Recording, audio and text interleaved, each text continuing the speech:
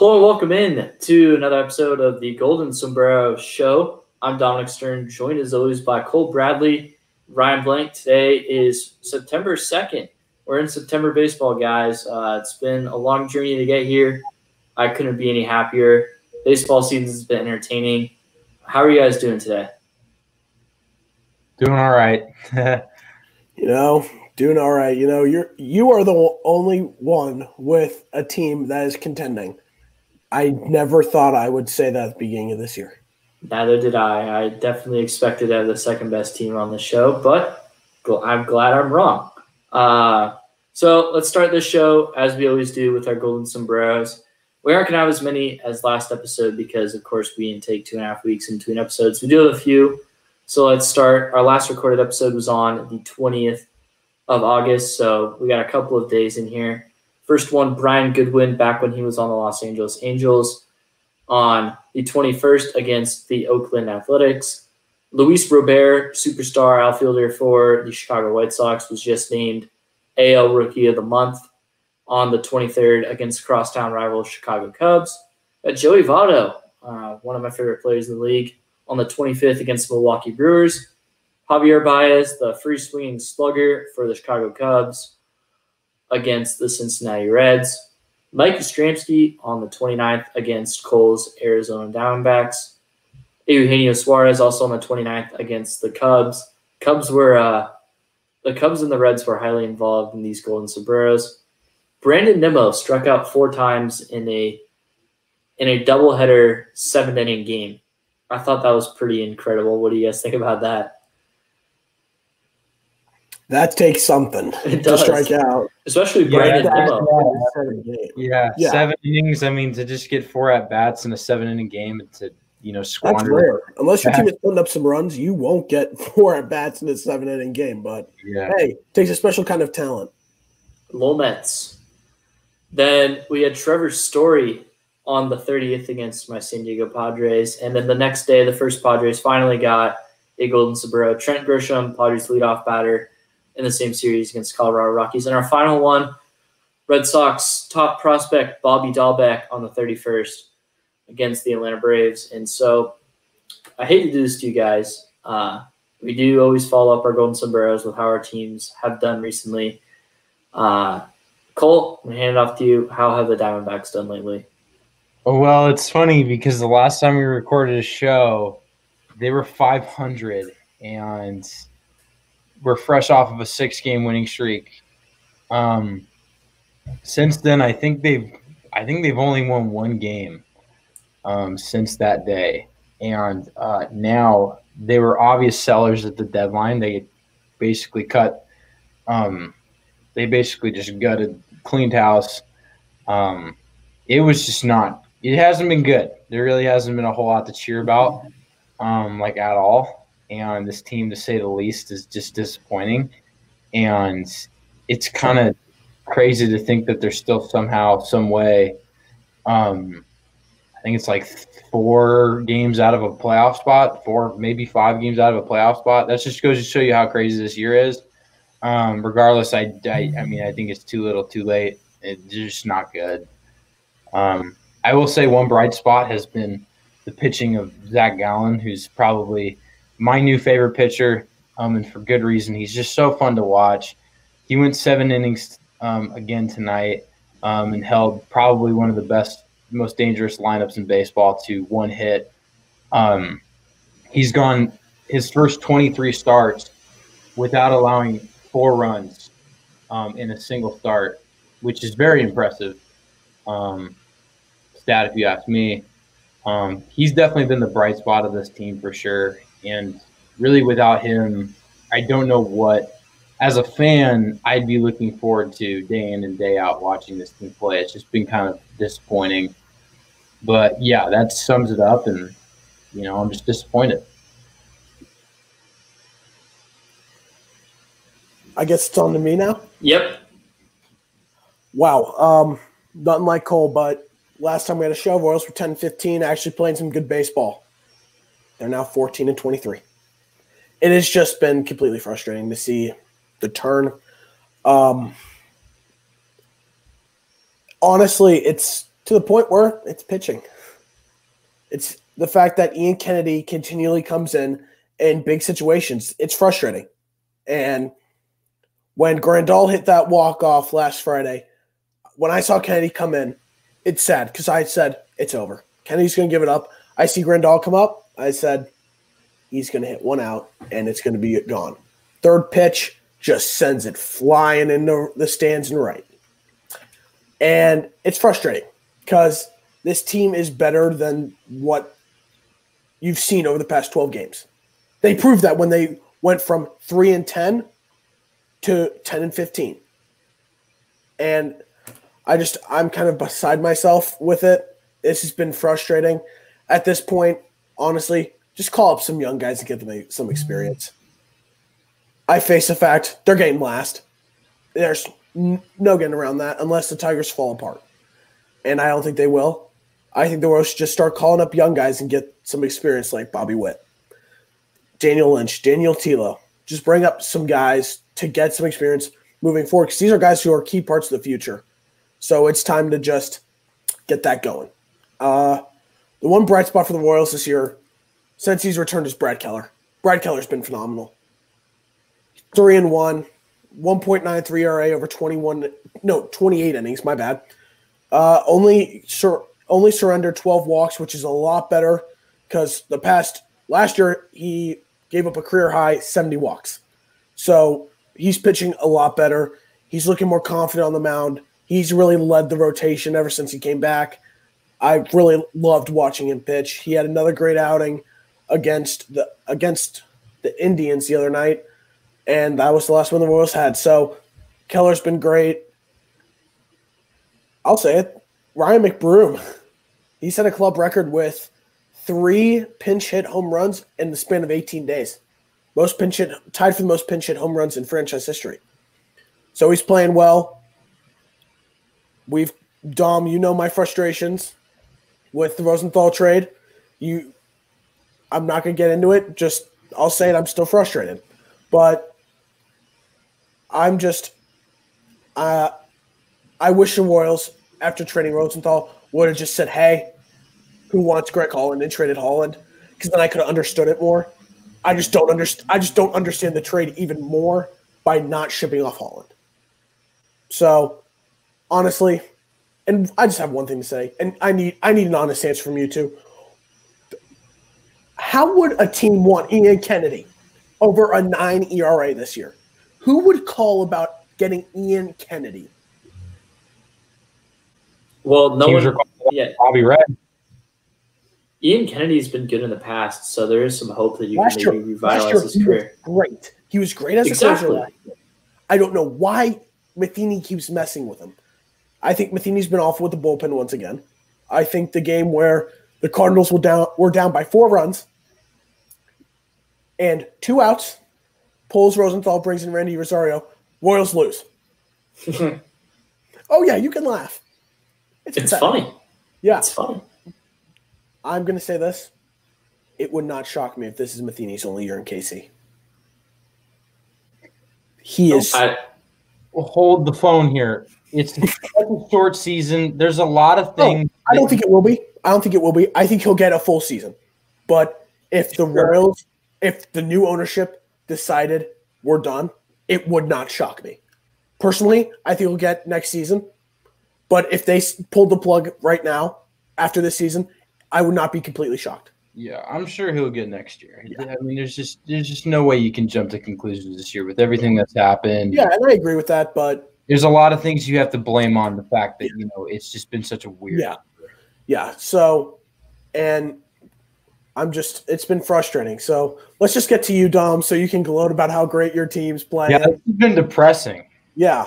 Dom, attitude, get the vibes back. Let's go. Well, first off, I just want to comment on what you just said. The Royals gained nothing from firing Mike Matheny. The team is a couple of years out from really starting to compete for a playoff spot, especially in a really good division. I just don't see any point in firing Matheny. Now let's talk about the Padres. Can I address that real quick? Ryan, sure. Sure. If it'll make you happy. Like I said, I don't think it'll happen. I don't see a point. I think you got to give them a full season, but a lot of people back home want him gone and quick. And I'm just – honestly, he struggled. But again, it's a lot of firsts this year with COVID and the shortened season. So I say he's got to have at least one full year. That's it. Go ahead. Talk about the Padres. Yeah. So the San Diego Padres. How about them Padres? All of a sudden, people are starting to respect the San Diego Padres as a possible World Series contender. And as one of the top teams in the National League, tied for the second best record in the NL, along with the Cubs and the Atlanta Braves, the San Diego Padres have scored the most runs in all of baseball this year. Never in my life would I have thought I was going to say that. Always been a team that was just good pitching, mediocre hitting, scrape across a couple of close wins and just get killed the other games. It's been so enjoyable for me to watch this team over the past couple of weeks, with Slam Diego hitting 4 grand slams in 4 days, 5 in 6 games. Just absolutely crushing the Rockies. The Padres allowed 4 earned runs in a 4-game series at Coors Field this past weekend. That is incredible. Big stat. Incredible. And they lost that game by 1 run. Could have easily walked out of Coors with a sweep. The Padres have won 12 of their last 15, starting to look real confident. Mike Clevenger still hasn't pitched in a Padres uniform, and that's huge. Because you know what? Garrett Richards isn't going to be making a playoff starts. He's going to be coming out of the bullpen in the postseason. And you don't want to face him coming out of the bullpen. 96-mile-an-hour fastball, disgusting slider. 3-man rotation going into the playoffs. It's going to be Mike Clevenger, Dinelson Lamet, Zach Davies.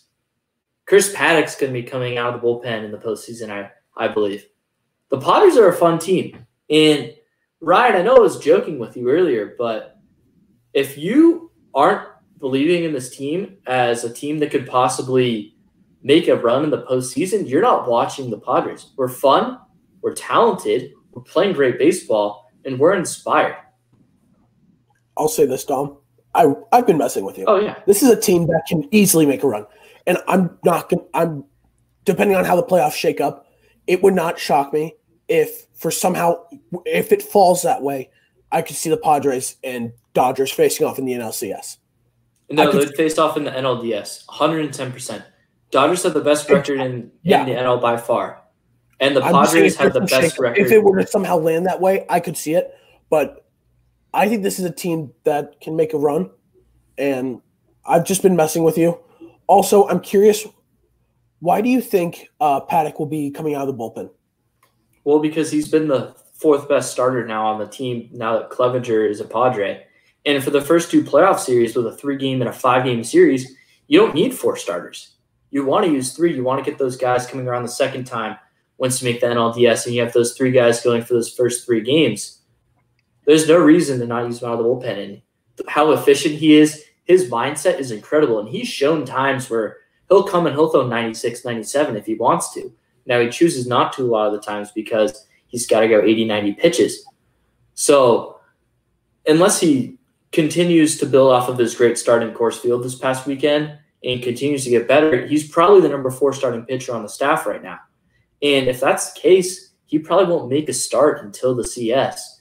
And I would love to see Chris Paddock coming out of the bullpen, seeing the Texas tailgate flop behind his back. Oh, man, because I think everyone knows how big of a Chris Paddock fan I am. And he's looked good outside of his 2 starts where he's allowed 6 earned runs. And, of course, he looked awful in those 2 starts. But I think that he can use out of the bullpen. I think the Padres at this trade deadline realized that, hey, we've got a decent shot at making the postseason this year and possibly making a run. We're going to be the 4 seed. The Dodgers are going to be the 1 seed. Who knows if we're ever going to be able to get past these guys. So let's take a shot at them this year. Let's go build a playoff team. That's what they've done. Yeah, I'll just kind of cap it off for you. I mean, I feel like everyone who has been remotely even following that team over the past couple of years, so fans of other teams in the division or, people who have just kind of take note, was under the understanding coming into the season that they were going to be good. They were getting Tatis back healthy. Paddock, all the governors were off with him. They were going to let him cut him loose, not putting him on innings limit or anything like that. That I don't think anyone knew they were going to be this good. And just I mean, you see how serious they're taking it too. I mean, it's one thing to be buyers at the deadline, but then to essentially corner the entire trade block in during one deadline is a whole nother thing. I mean, I don't think I've ever seen a GM or a team be so aggressive at the deadline like ever in my life. It was incredible, and it was, I mean, honestly, awesome to see a team do that, like to basically treat real life like it's MLB The Show and just make every like trade imaginable. Like it was a literal video game. It was like, what is going on? It's just awesome to see. Like, it pumps me up because it's like the Padres are the underdog, and you want them to beat the Dodgers if you're a fan of anybody but the Dodgers. You just want to see that happen. And so the Padres, I think they're the only team so far in the NL that I have really noticed that can really compete with the Dodgers. They've played against them probably more than any other, NL team. Well, obviously more than any other NL team has this year. That's contending for a playoff spot. And they've played well against them. And, they're not too far behind them. And like you said, it's like, who knows when the next time they're going to have a shot to really overtake him. So like, let's win now. Let's go for this now. Let's be aggressive. That's just so fun to see. And I mean, I just loved every single move they made. I think they got better literally in every single aspect of the game, as if they weren't good in those areas before. It just shows they got even better. It just shows how serious they're taking this and how serious everyone else who's, following baseball or, starting to hop on the Padres bandwagon should, take this. Like, this isn't a fluke. Like, this is a team that's legit. It's been that way since the start. So it's been exciting to watch as just a baseball fan. And I honestly can't wait to see where it goes, because I mean, they're, like you said, they're such a fun team, and it's just really fun to watch. I think when we start back up with episodes and start talking before the season, we all emphasized how if a team could get hot and get really hot, they'll ride it and take it all the way. And that's what the Padres are doing. And it's, Dom, I know I give you a ton of, I make fun of you. I joke around with you. And I'm taking you seriously. This team is just really good. In my opinion, you got 2 MVP candidates on your team. You've got, right now, the best left side of the infield, and they're playing terrific baseball. Dinelson Lamet has been surprisingly terrific. I did not think he pitched like this year. And this is a team that I never thought I would see go out and just attack and take over the trade deadline. And that's exactly what they did. With a new manager, nonetheless. Look, Tingler's made some bad decisions this year. He has. I get it. But, you got to give some credit to him. For sure. He's a great coach. He's one of the best coaches I've ever seen. And that's not me being a Padres bias, but what he's done to get this entire team, connected and saying, hey, we're going to work on getting on base, working pitch counts, selling out in the field, improving there. Tatis made 13 errors last year in 84 games. It was bad. It was hard to watch. Eric Hosmer made more errors last year than his last 4 years as a Kansas City Royal. And they've been great defensively this year. A bunch of other guys. Will Myers looks good out in right field. Trent Grisham looks like one of the best defensive center fielders in all of baseball. Manny Machado, his nickname is El Ministro de la Defensa because he's so good defensively. And Jake Cronenworth has showed the ability to play 3 really good defensive positions. First base when Eric Hosmer was sick, shortstop to give Tatis a day off, and then second base, which is where he's taken over. And coming into the year, there were some big question marks on the team. But Eric Hosmer bounced back. He has. Second base, who's going to perform there? Jake Cronenworth's going to win NL Rookie of the Year. Unless if he just falls apart in the second half. He leads all NL rookies in basically every single hitting category that's relevant.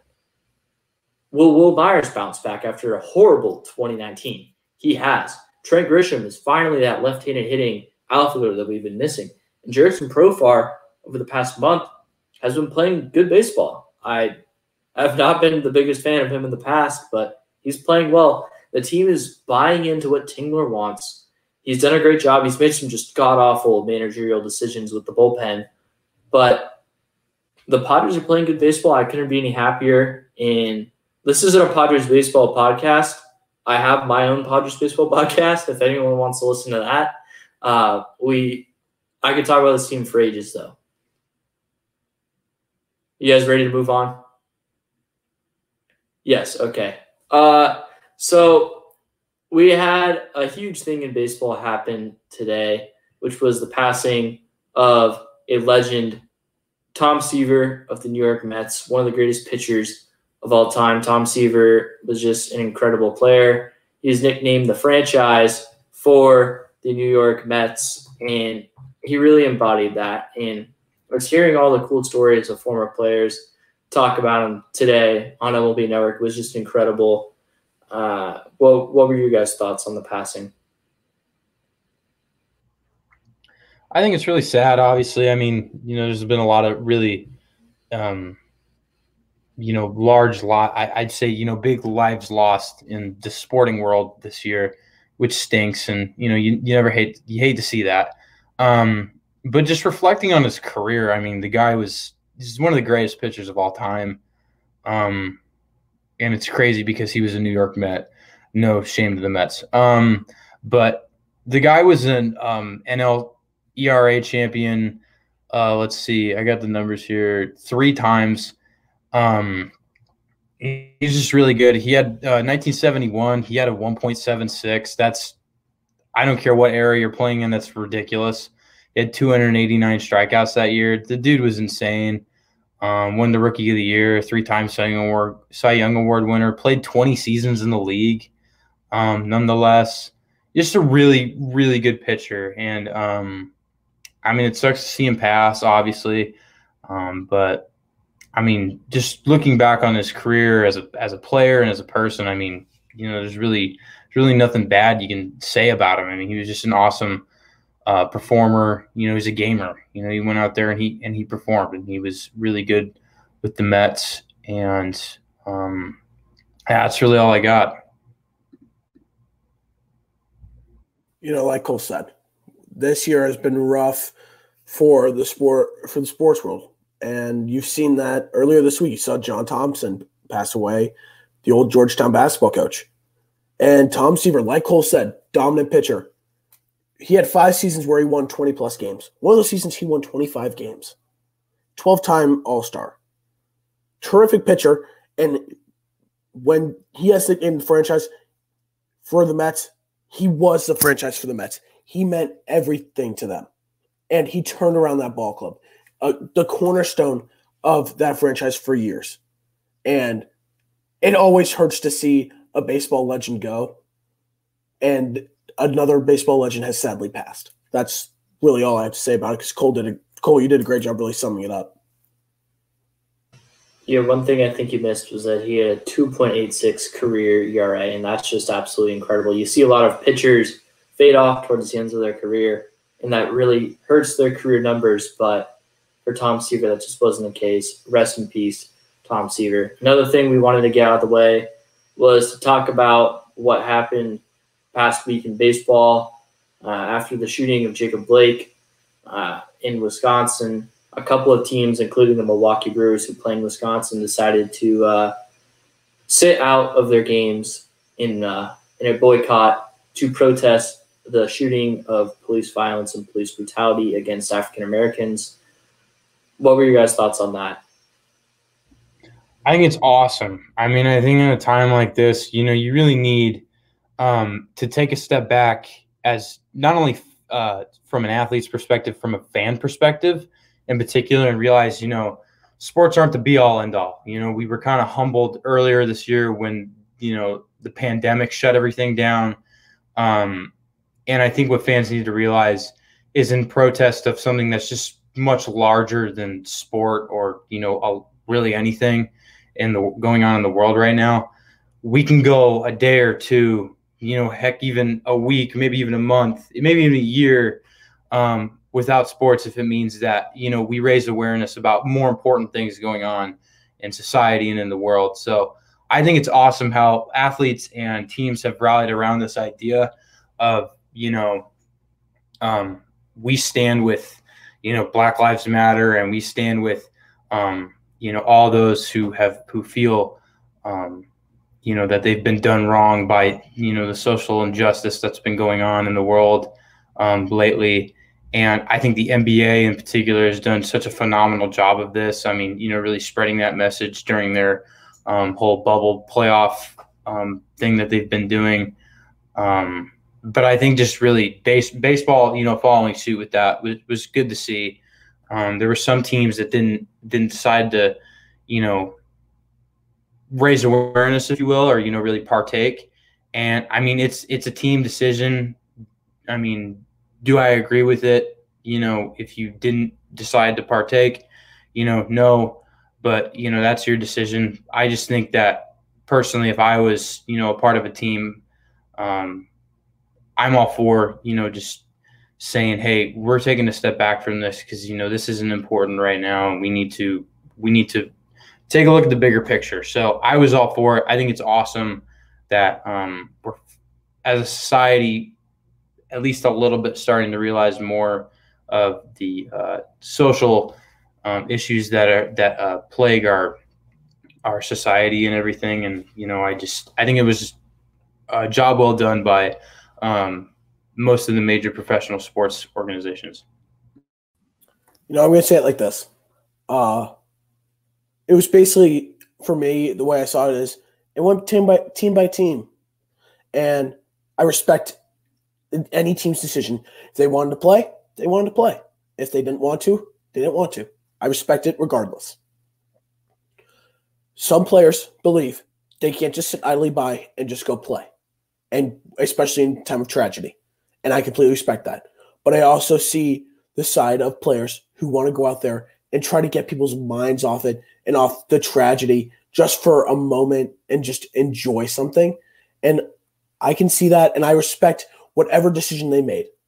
And I'm going to say what I think a lot of people understand, but we live in a country right now that's very divided. A lot of things are said, just keep dividing people. What sports can do is bring people together, and sports brought people together by doing what they did, because it showed the humanistic side of each athlete. Because as fans as well as journalists, we look up to these guys as role models, but they're people too, and they want to unite everyone. And by taking a stance and standing up for what they believe is right, that's unifying people more than just any ordinary person can do. Because a lot of people look up to these players like Giannis Antetokounmpo. These top players in their sports, you see that, and people look up to them and use them as a way to live their lives. And I commend the athletes who did that, and I commend the athletes who even played. It's team by team basis, and I respect their decisions regardless, because they did what they thought was best for themselves and for everyone else. Yeah, you always got to remember, before these players became athletes, they were people. And they're always going to be people. They're not always going to be an athlete.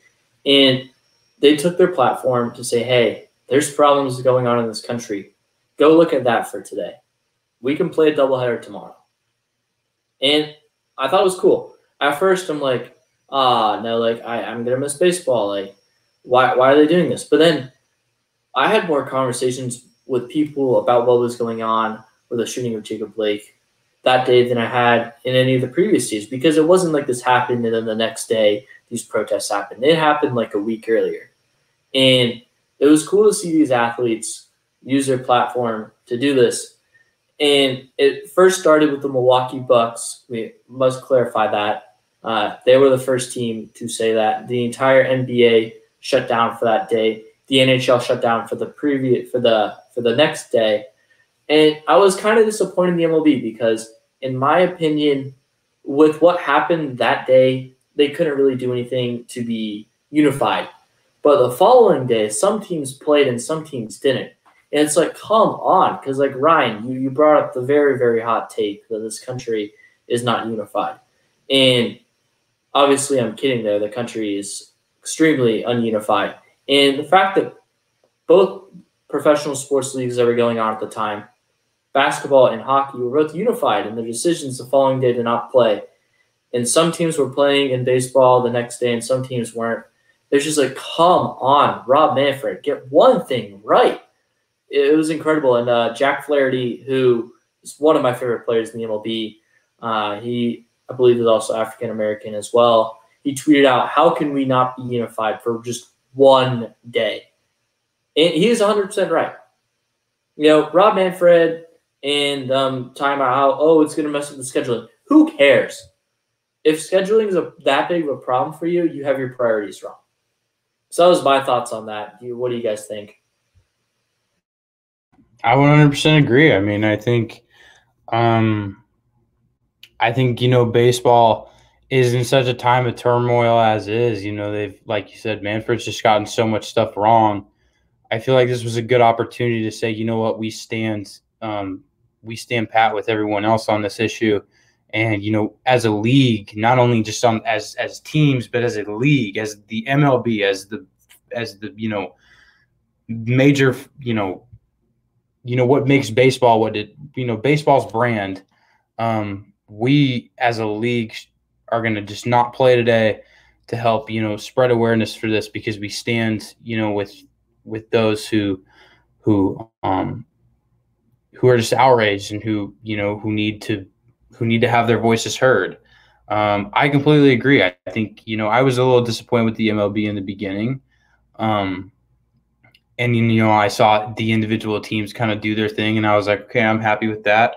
And, I mean, like Ryan said, it's a team-by-team thing, I suppose, but I just wish the league would take account and maybe take note of like what the NBA is doing and say, we should be doing more of that. This is why, the NBA, I feel like, as far as professional sports go, is just so much more like, marketable and so much more, easier to get behind with their decision making and everything like that, because they do most of this stuff right.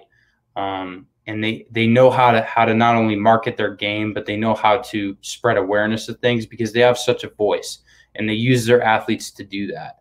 And I think that's such a huge thing. And, as a fan of baseball, you just wish the MLB would do more of that. For me, looking at it, I think one of the best things about the NBA is that they give their players a voice completely. They do. And you saw it with Chris Paul. You saw him as the president of the Players Association in the NBA. They took a stand, and they used their voices. I feel like in the MLB, it's not the same way. I feel that they don't have as great of a voice. When was the last time you saw a player really have the opportunity to go speak to Manfred? It's not. It's usually Clark, who's the executive for the MLBPA. But that's not the right perspective exactly. I think you have to hear from the players' side and not from someone who's overseeing the players. And I feel like that's one of the flaws with baseball. And I think that for the MLB, there could have been something that they could have done to have no teams play for a day. But again, I think that looking at it, I don't know how teams would have responded. There were some teams that had full intentions to play, and I don't think you can fault a team for doing that, because that's just their beliefs. And as much as it would have been nice to see that unification and what message it could have sent to have the unification around the MLB, it would have been huge. It would have been terrific, but we didn't get it. And I think that you just got to respect what other people and what those teams decided. You may disagree with it, but you have to respect it, and that's just really what it comes down to.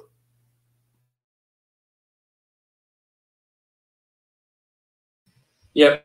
All right. So let's talk about some of the trades that just went down. The first really big trade was the Phillies acquiring 2 relievers from the Red Sox, Keith Hembry and Brandon Workman. And it was really funny to see them both suck in the first game because you can add good relievers to the Phillies, but they're still Phillies relievers. The Phillies, they are starting to play a lot better baseball all of a sudden in the playoff picture. Good for them. We all thought that they'd be around where they are now, not where they were. And then Padres acquired Trevor Rosenthal from the Kansas City Royals. Ryan Blank already discussed his frustration with that trade. I don't think it's as bad as I don't think it's Still as, stings. Okay. I don't think it's as bad as he makes it out to be. But it's really cool because Padres bullpen has struggled, especially in crunch time situations outside of Drew Pomeranz, who is still yet to allow a run all year. Ryan played about how bad the Royals bullpen was going to be this year. Yet Drew Pomeranz was a free agent that you could have signed and you didn't. Shame. Don't get me started, Dom. Don't get me started. That's your warning, 1.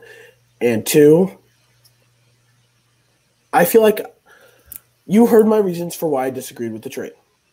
And I think it's that a big reason surrounding it is that the Royals continually go after players that they don't need. The Royals did not need to grab another outfielder. 5 of their top 20 prospects before that trade are outfielders. 3 of their top 10 are outfielders. The outfield is crowded already. That's why they traded Brett Phillips. And it did not make sense to me. So that's all I have to say about that. Yeah, then Saturday came around, and then Padres made more trades, acquired Austin Nola, catcher from the Seattle Mariners. And then at that point on Monday, the trade deadline really blew up. And, of course, it started with the San Diego Padres acquiring starting pitcher Mike Clevinger from the Cleveland Indians. The Indians got a haul. There's no denying that. I'll get into that trade a little bit later. But as I'm just scrolling through the other trades that went down throughout the day is that, let's see, Oakland A's acquired Mike Minor from the Texas Rangers. Underrated. It was. Mike Minor had a really good start against the Los Angeles Dodgers. He struggled up on the year, but if he can get back to the Mike Minor that he was last year, it's a good trade. Yeah, he struggled a lot this year with the over 0-5 record, over 5 ERA.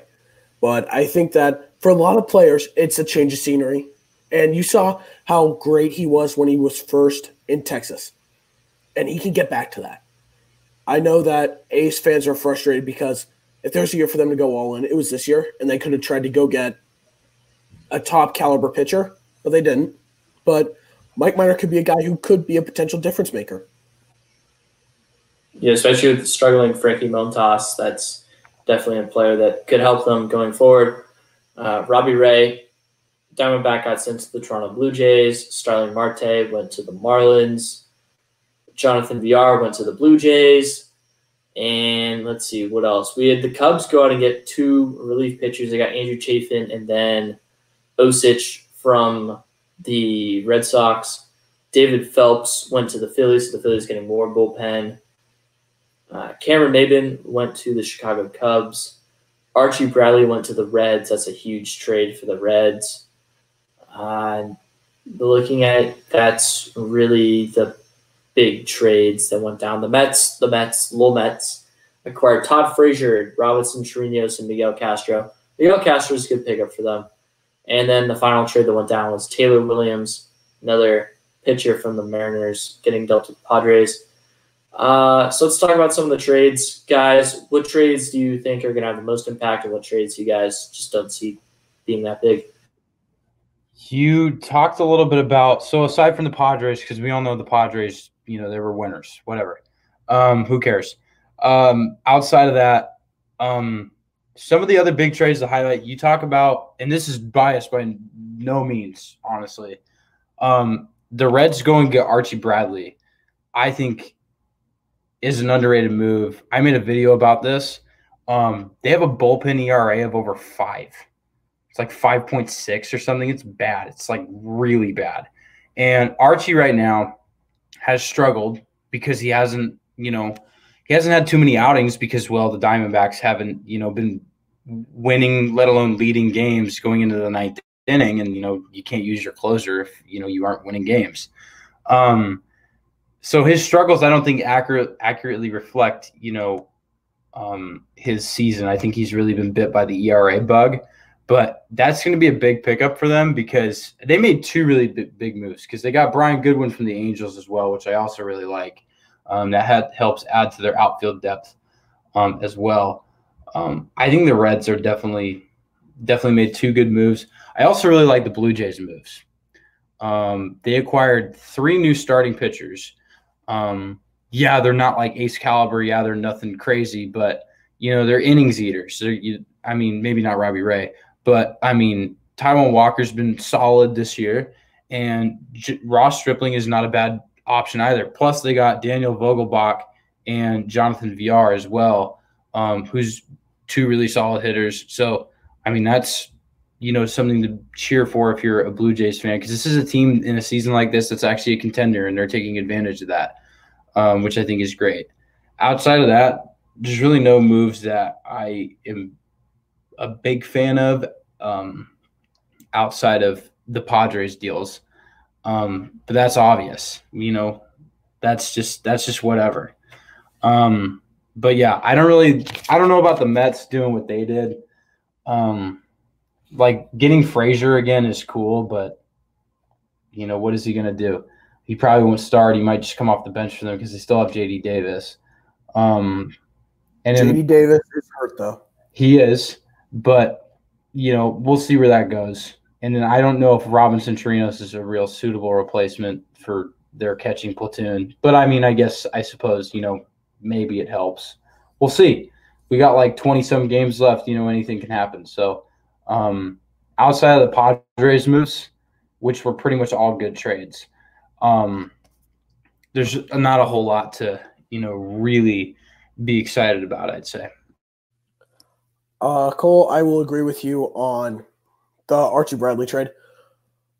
The Reds have a terrific dynamic duo and a great trio in the starting rotation when they've got Sonny Gray, Trevor Bauer, and Luis Castillo. Great rotation. They don't have the bullpen to back it up. That getting Archie Bradley is huge. It boosts their bullpen. Just like those trades were huge for the Padres to boost their bullpen, it's huge for the Reds. I like what the Reds did because they are in striking distance to get into the playoffs, and they are buying because they believe they can get there. And I think it was a great trade. I think they believe that they can get there, and I still have faith in that team to make it to the playoffs. I love what the Blue Jays did as well. They, I believe, are a playoff team. They're right there. And them going out and getting Ross Stripling, Robbie Ray, and Taijuan Walker, I think is huge.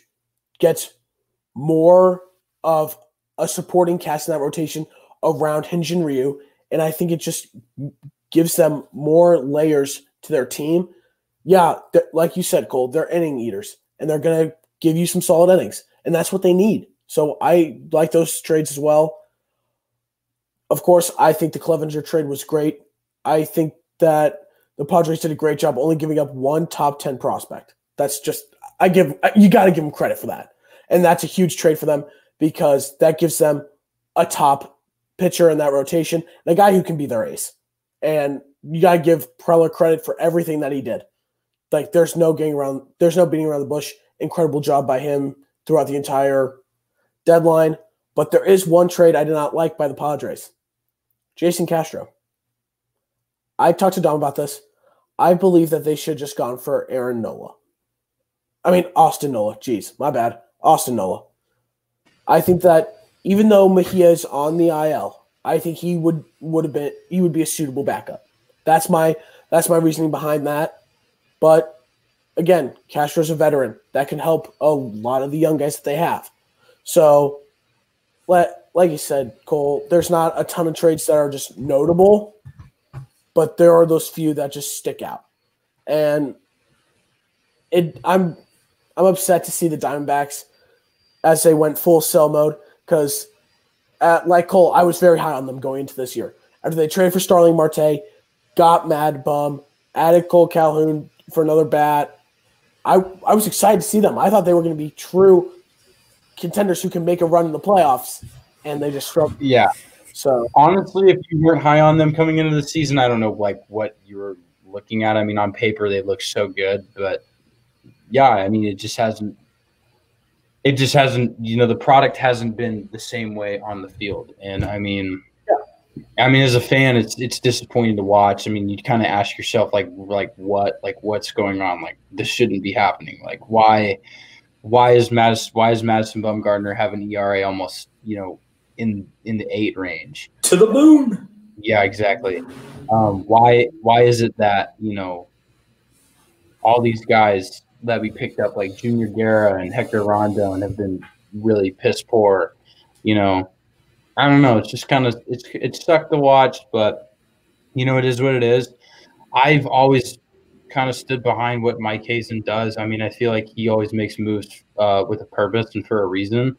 And I think the reason you bring that up, Cole. Sorry to cut you off, but I think when you look at the reason, that's why I think the Starling Marte trade makes sense.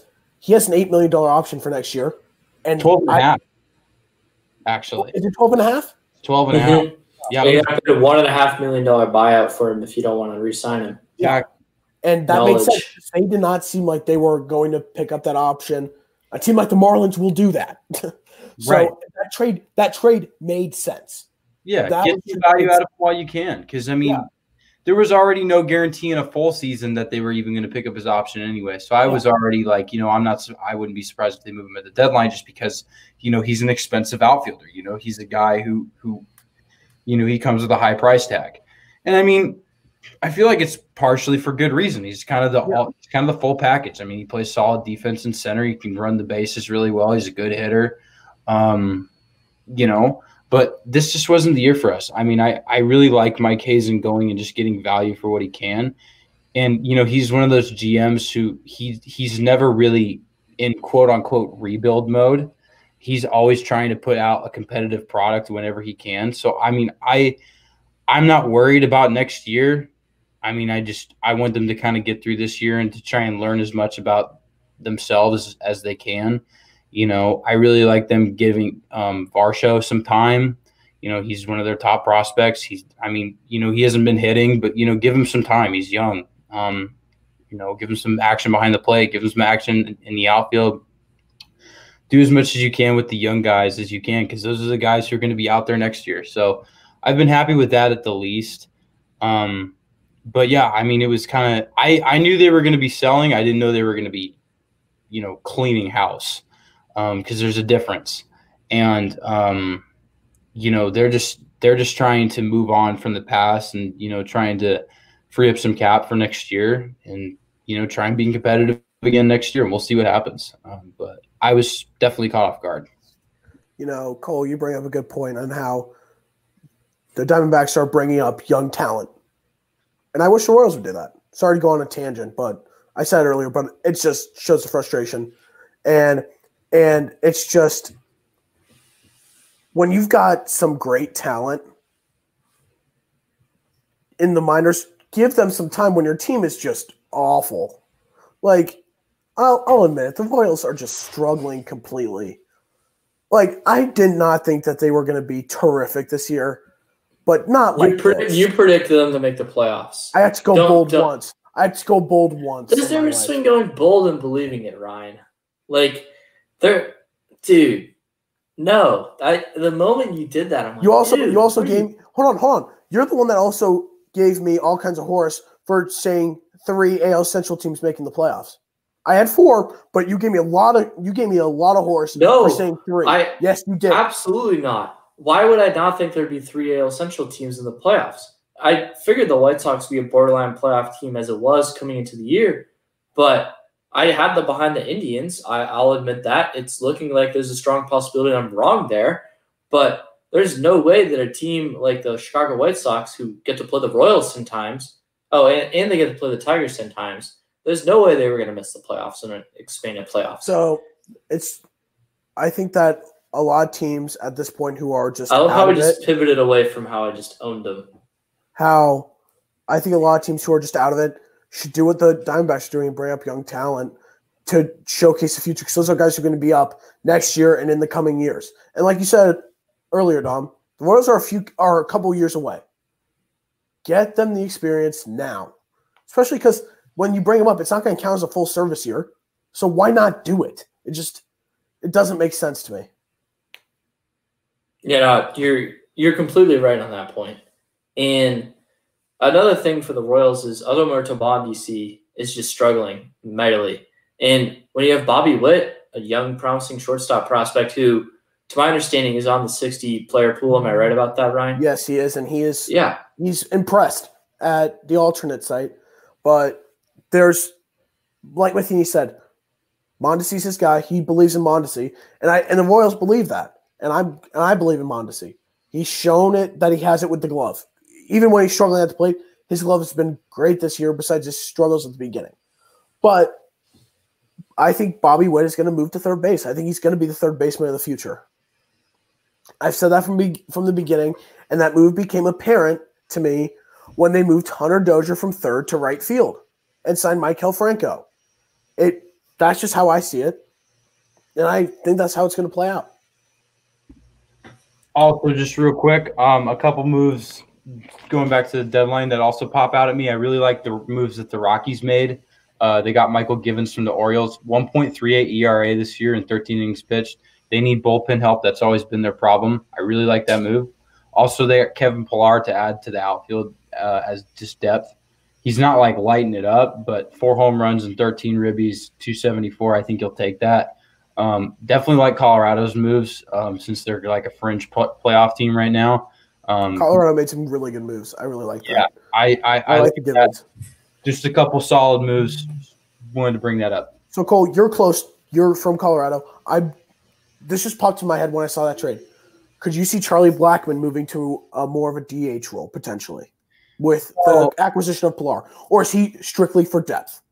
I just want your take on it. Yeah, well, the games I've watched Colorado play this year, Blackmon has actually been DHing more than he's actually been playing the outfield anyway. So they might just keep him, DHing, as they have been. I don't know if they've continued to do that. I just remember the few games I've watched, he's actually been in the DH spot, especially back when he was on that like ludicrous hitting streak and was batting almost 500. But I think if they could swing it, because you also have Sam Hilliard, who's he's not another guy who's not really lighting it up. But as far as like rookies are concerned, he's kind of up there in some of the more important offensive categories. So maybe you get him more playing time. I don't know. I just like the moves they made. And yeah, I think Pillar's a guy you probably just, you utilize him, put him out there as a defender, to kind of substitute for Charlie Blackmon's pretty poor defensive prowess, to say the least. And you just use him as a DH because, the guy can still hit, obviously. Yeah, and so I'm finally going to get the opportunity to talk about the other Padres trades that went down at the trade deadline. So Mitch Moreland was the second trade the Padres got. Mitch Moreland was just killing it in Boston prior to being dealt to the Padres. And that was one of my favorite trades Sepp Proler made. One of my favorite trades. I thought that was a terrific trade. Just want to say that. Thank you. And the Padres were able to give up 2 solid young prospects in Hudson Potts and Hyson Rosario. And those 2 guys, while they're good prospects for us, they didn't really have a path to the major leagues. Hudson Potts, corner infielder, it's a really tough position to be a Padre right now because you got Hosmer, who's having one of the best years of his career, highest OPS of his career, would be on pace to have the most home runs in any single season for Eric Hosmer. And he's back to playing elite defense, Ryan. And then not to mention Manny Machado is over at third base for the Padres. So he doesn't really have a path. And then you also have Hyson Rosario, an outfielder. The outfield is really performing for the Padres right now. So not really a path for him there.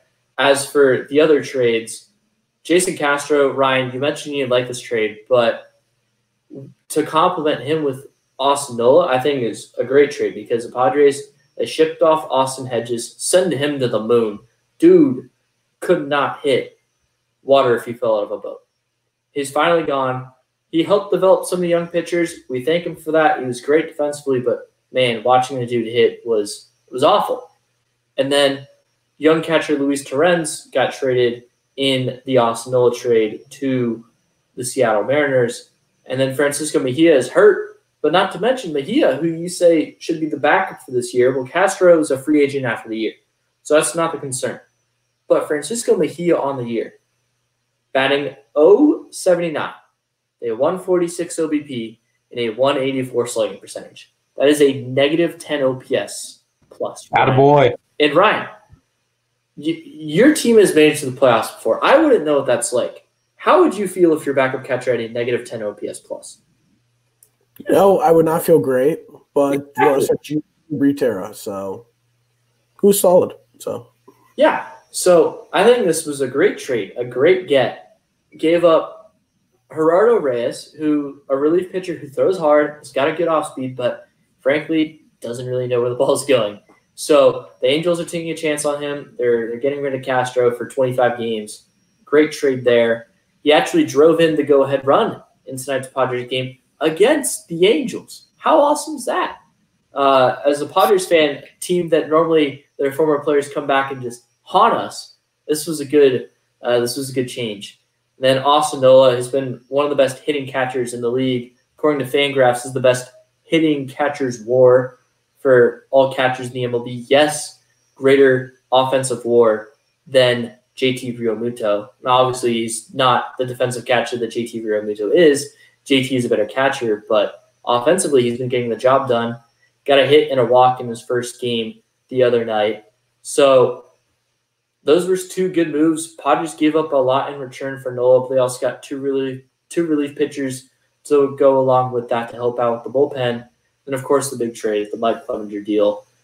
I can't say enough about this deal. I thought it was going to get done Sunday afternoon. I was basically just shaking in my chair because we were in on him. I'm like, oh, my gosh, we're going to make this happen. This is going to make us true World Series contenders.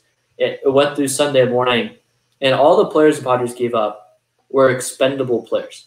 And the Indians have to be stoked with their return.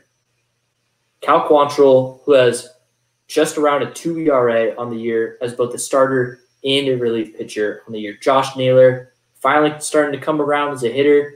Really good young prospect who I thought the Padres should have traded when they signed Eric Hosmer because he's really a first baseman. He has transitioned to become more of an outfielder, so the Indians are getting a good outfield bat there because they've really struggled out there. And then Austin Hedges, I've already said what I need to say about him. But then they also got three really good prospects in return for that. And the main one, I think, in my opinion, is Gabriel Arias. And Arias isn't really known on the big stage as prospects because he's overshadowed by a lot of the Padres prospects. This is a stud. Hit over 300 in A-ball last year with an insane OBP. He wasn't expected to be a good hitter. He's more known for just being an elite defender. And I know you guys have watched Fernando Tatis Jr. play defense. He's spectacular. Scouts say that Arias is a better defender than Tatis. That's incredible. And so he's going to be making the major leagues eventually. And with the possibility of Lindor not coming back after next season or them trading him this offseason, Arias is a possible replacement for them. So I thought they did a great job there. Then along with Joey Cantillo, a really good left-handed starting pitcher in low A ball, absolutely killed it. Dude's got a great mindset. He's going to be a stud someday as long as he can stay healthy.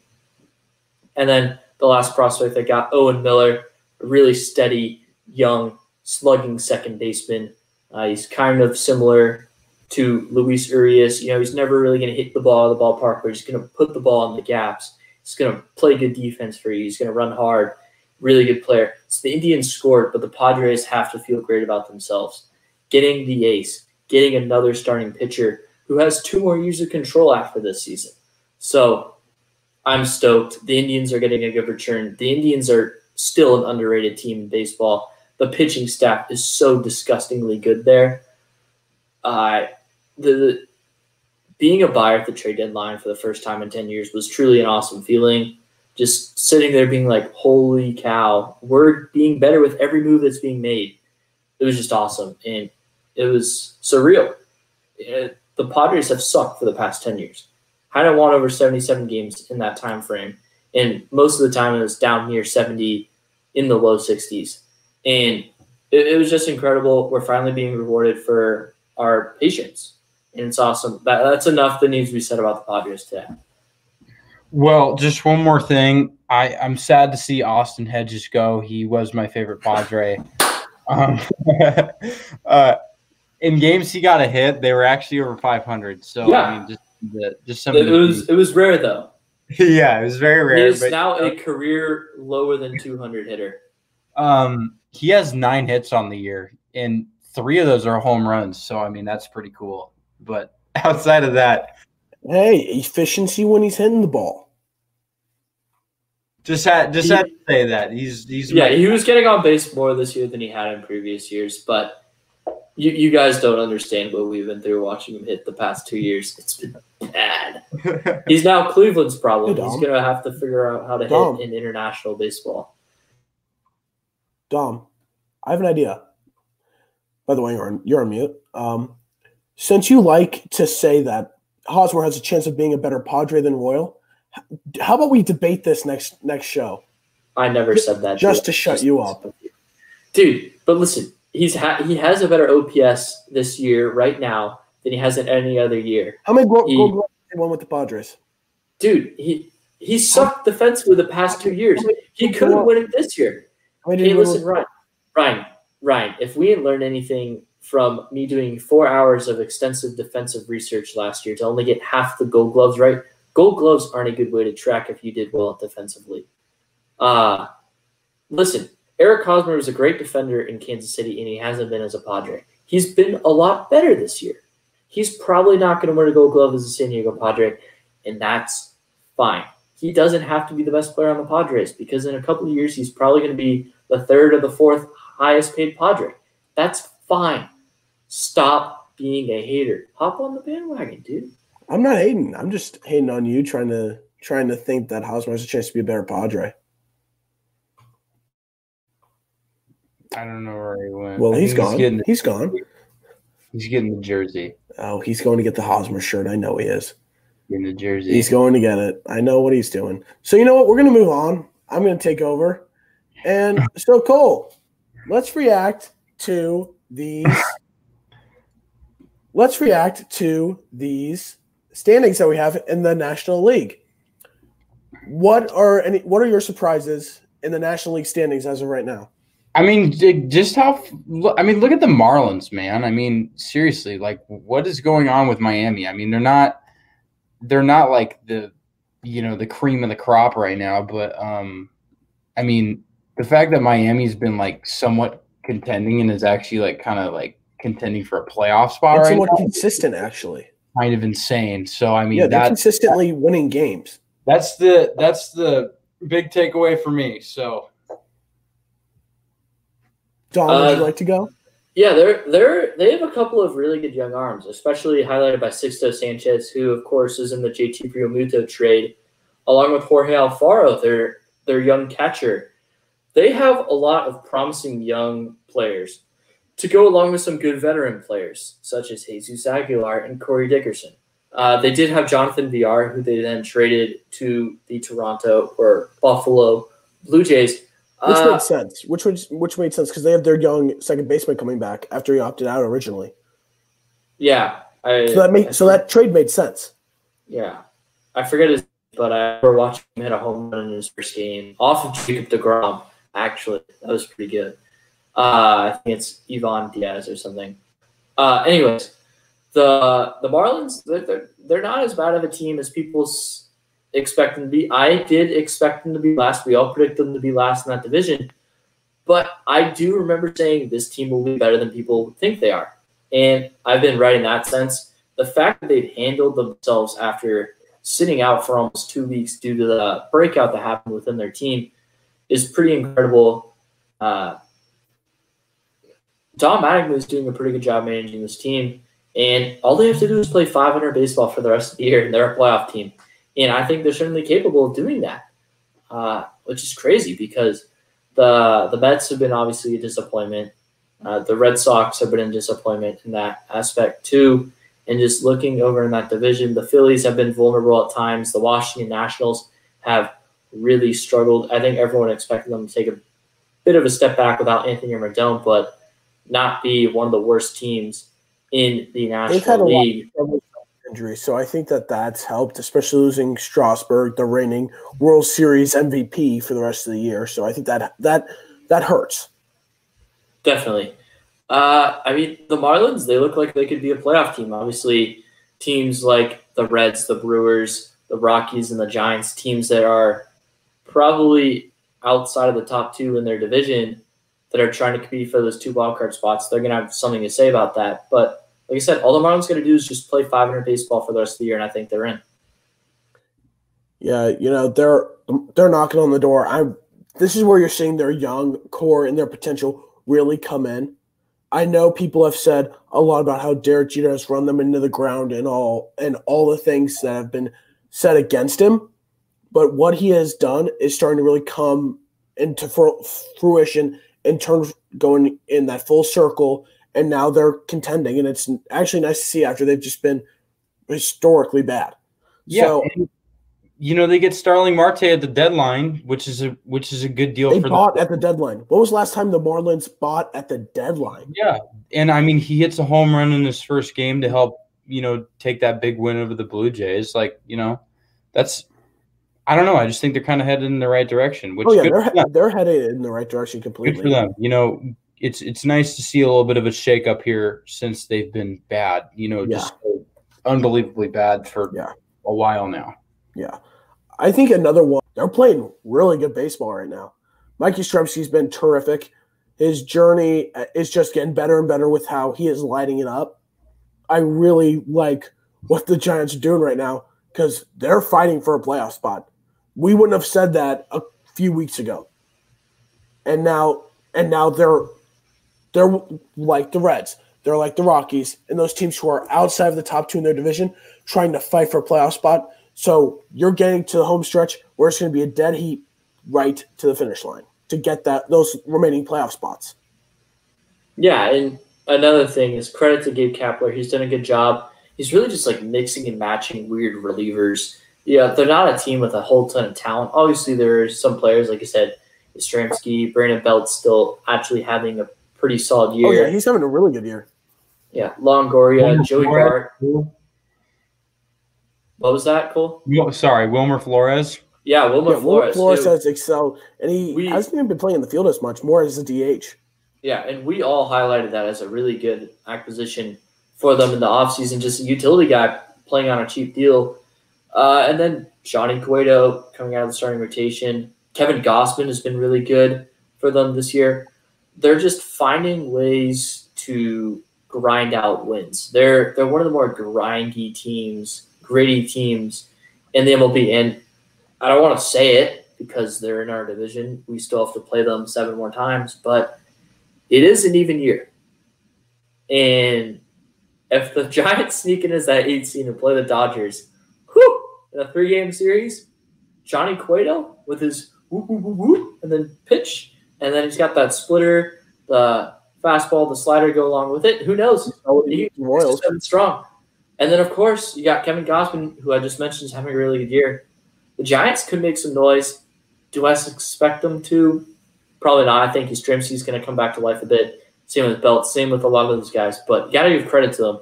They're absolutely killing it right now. They destroyed the Rockies on Tuesday. They put up 23 runs. The Rockies did get them today. I'm sure they set MLB history by having, I think it was the first team ever to have with 3 guys get 6 RBIs. Yes. That's insane. Yeah, and Alex Big Dickerson, he's just killing it now that he's actually healthy. I'm impressed you guys didn't smirk at that. I smirk.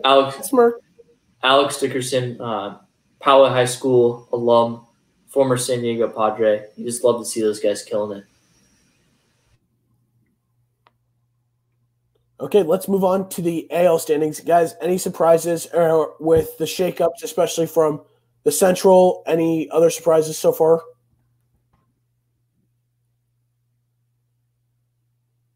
I'll start with the Detroit Tigers. I think they were pretty unanimously the worst team in baseball coming to the year, either them or the Pittsburgh Pirates, and it's really been the Pirates by a significant amount. And the Tigers, they've been killing it as of late. Coming into tonight, when they were up 5-0 and they blew it against the Brewers, they had won 8 of their last 10. They swept the Twins in a 4-game series. No, I did not stutter when I said that. They swept the Minnesota Twins in a 4-game series. The Twins' offense has really quieted down of late. I saw someone tweet out earlier today that every single player who was on the Twins last year, besides Nelson Cruz, their OPS has gone down by almost over 0.1. So, like, if you get 800 OPS, then your OPS is 700 this year. So they've seen a lot of regression in that aspect, and I think we all expected that. Now they did add Josh Donaldson and a couple of pitchers that we expect to make up for that and why they'd win the division. Right now, and he's just starting to get back healthy, so I feel like that might make a difference. Back tonight. Donaldson came back tonight. He needed a 2-hit game, and they crushed the White Sox, and the Indians. And like I said, I think people are really underestimating this Indians team. And they're winning without Mike Clevenger, and they just treated Mike Clevenger and got several players that they can help, that the Padres gave to them that can help their team win. I think Josh Naylor helps out the outfield and left field, and I really think Cal Quantrill is just an absolute monster who's just waiting to be unleashed in Cleveland. So I at this point, I want to mention a point. Look at what the Indians have done. They've traded Corey Kluber, they've traded now Clevenger, and they've traded Trevor Bauer. And they still have one of the best rotations in the league year in and year out. The best. It's called the best rotation. Yeah. It's insane, and it's incredible to see that they continually they're at the top every single year. Yeah, and their ability to just produce pitchers like mad is one showing that it's not Mickey Callaway. I think that's been made pretty clear with him going to New York, sucking, and him being the pitching coach for the Angels this year, and them just absolutely being atrocious. It's built in their farm system. They're building these young pitchers up so they could be studs in the major league level, and they're all there and they're just performing. Without Clevenger and Plesac for a while, they were relying on other names. They've just been incredible. McKenzie, who was a pitching prospect, he's come up. He's been incredible. Aaron Savali, I don't think a lot of people knew who he was, but he's been an absolute stud for them this year. And then you look at Shane Bieber, he's obviously the frontrunner for the American League Cy Young Award, my predicted AL Cy Young Award recipient. Against myself for some stupid reason. Because you're a loser. And I want to actually feel your point by what you just said about their starting rotation. What else just lost 2 out of 3 to them? When they had Plesac, Bieber, and McKenzie pitching. 18 innings pitched, 1 earned run between the 3 of them. Mm-hmm. That is dominance at its finest, and I don't know what else to say besides that this team, year in and year out, is just one of the best pitching staffs in the entire MLB. Yeah, they're incredible. At this point, I'm probably going to pick them to win the division with the Twins struggling. As it's been made pretty clear that I'm the lowest believer in the White Sox out of all the 3 of us. Their offense has been incredible. Their pitching staff has been way better than anyone expected. Lucas Giolito is no-hitter. Forgot to bring that up. Shout out to Lucas. To Lucas Giolito. Terrific performance. My Cy Young pick. Yes, Cole. Not going to win the Cy Young, but he still threw a no-hitter. Exactly. Hey, that's incredible. And the White Sox are impressing everyone. They're the most exciting team in the American League, in my opinion. Obviously, the most exciting team in baseball is the Slam Diego Padres. I mean, you could go on Twitter and you could see how many people just absolutely love the Padres who aren't fans. Like, I mean, sure, I'm biased about it, but I'm not just saying that as like I'm a homer. Like, like you saying the Royals are going to make the playoffs. I love. I'm going to keep. Yeah, I'm going to take you seriously, Ryan. This is a serious podcast. This is a professionally done podcast where I own you. Let me make Okay, that's just wrong, first off. But I'm also going to add some shakeups of my own with how the AL Central's played out. I've been surprised with how the Twins just show me your rings. Yep. I don't have any rings, Ryan. I don't. Dude, use another line. Let me mix it up a little bit here. Okay. So, moving on. let me mix it up here just real quick. I think that, Cole, would you agree with me that the shakeup that has just come through with the AL Central, with the Indians moving to first, the White Sox moving to second, then the Twins falling to third, is really something that no one expected? Because we all said early on the Twins were dominating.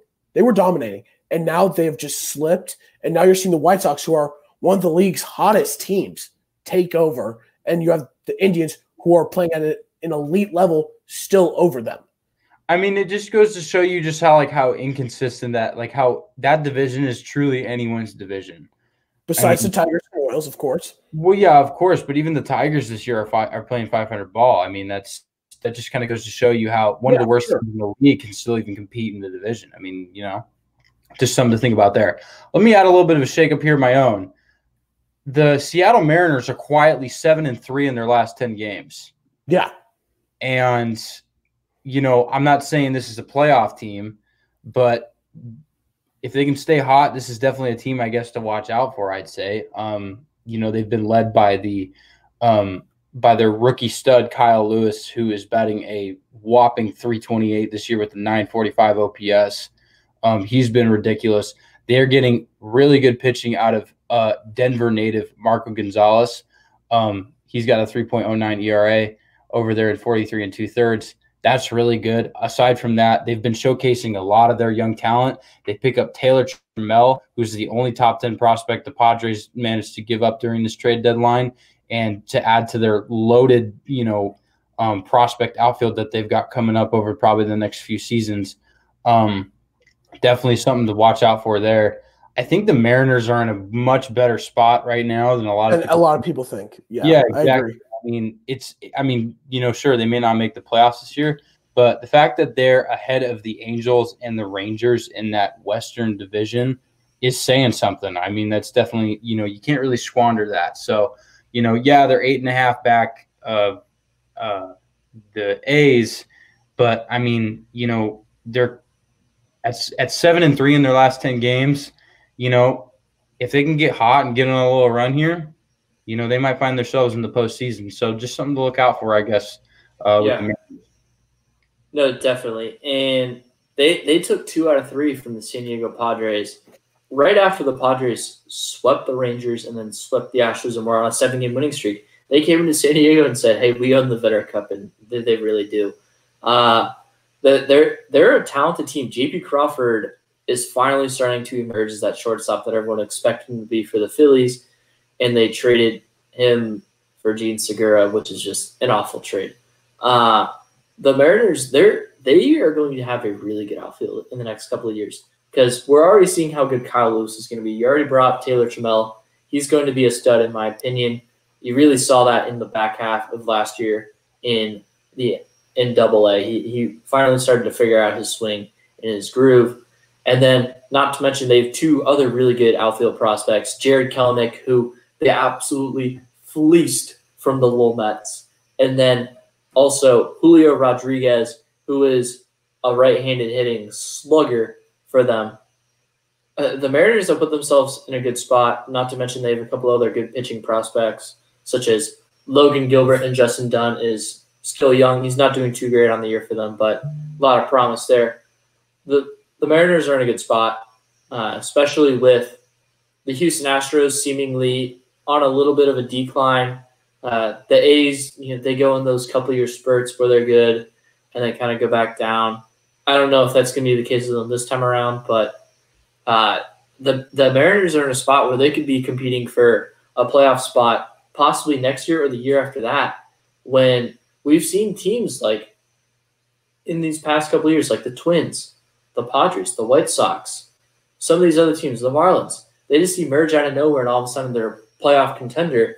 So it's not too far of the realm of possibilities to be treating this Mariners team seriously. And Cole, I'm glad you brought them up. I probably was going to at some point, but you're a wise man. The Mariners are playing really well right now. And like you both hit on the head. This is a team that a lot of people thought were going to be one of the worst in the league. And now they're showing their potential, just like teams like the Marlins are doing. And they're in a better position than people think. And you've got guys like Evan White. They just got Taylor Trammell. They have Kyle Lewis, who's playing extremely well this year, and I'm completely impressed with how they've been playing. This is a team that does not have the best history, and you could see that history start to turn around soon when they make the playoffs in the next couple of years, because you're just seeing that from their young and developing core. Yeah, and so do you guys have any more comments on the American League standings other than the fact that the Royals are in last place? Because we're going to wrap it up after that. I have one thing to say. I would not be surprised with the Yankees' recent struggles and injury issues if at some point the Toronto Blue Jays overcome them for at least a small period of time. At least a small.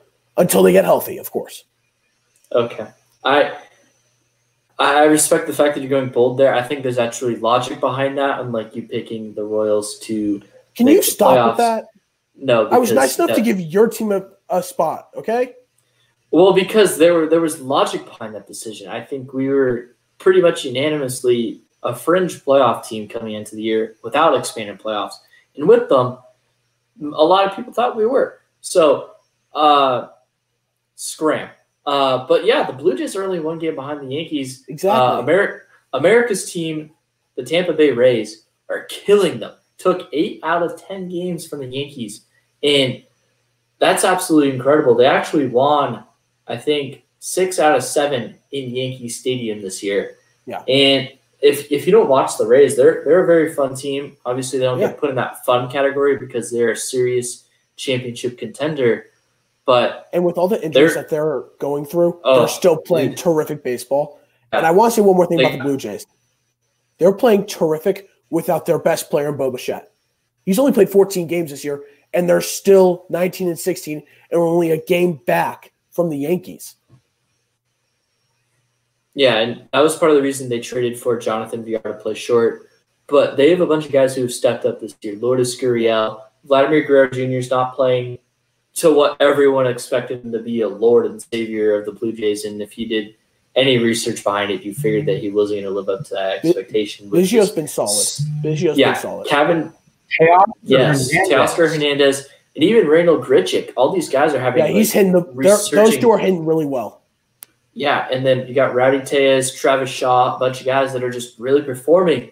And they're a team that certainly will make the playoffs, given that it's expanded.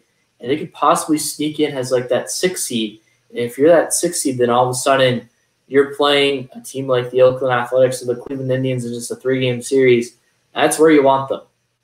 That's where you want to play those teams, because in a 3-game series, anything's possible. You just got to have 2 good starting pitching performances. And if you're the Blue Jays, you've got Hyun-Jin Ryu, one of the best starting pitchers in baseball, especially last year. If you get a good outing out of him, all of a sudden you got to do is just win 1 out of the 2 next games.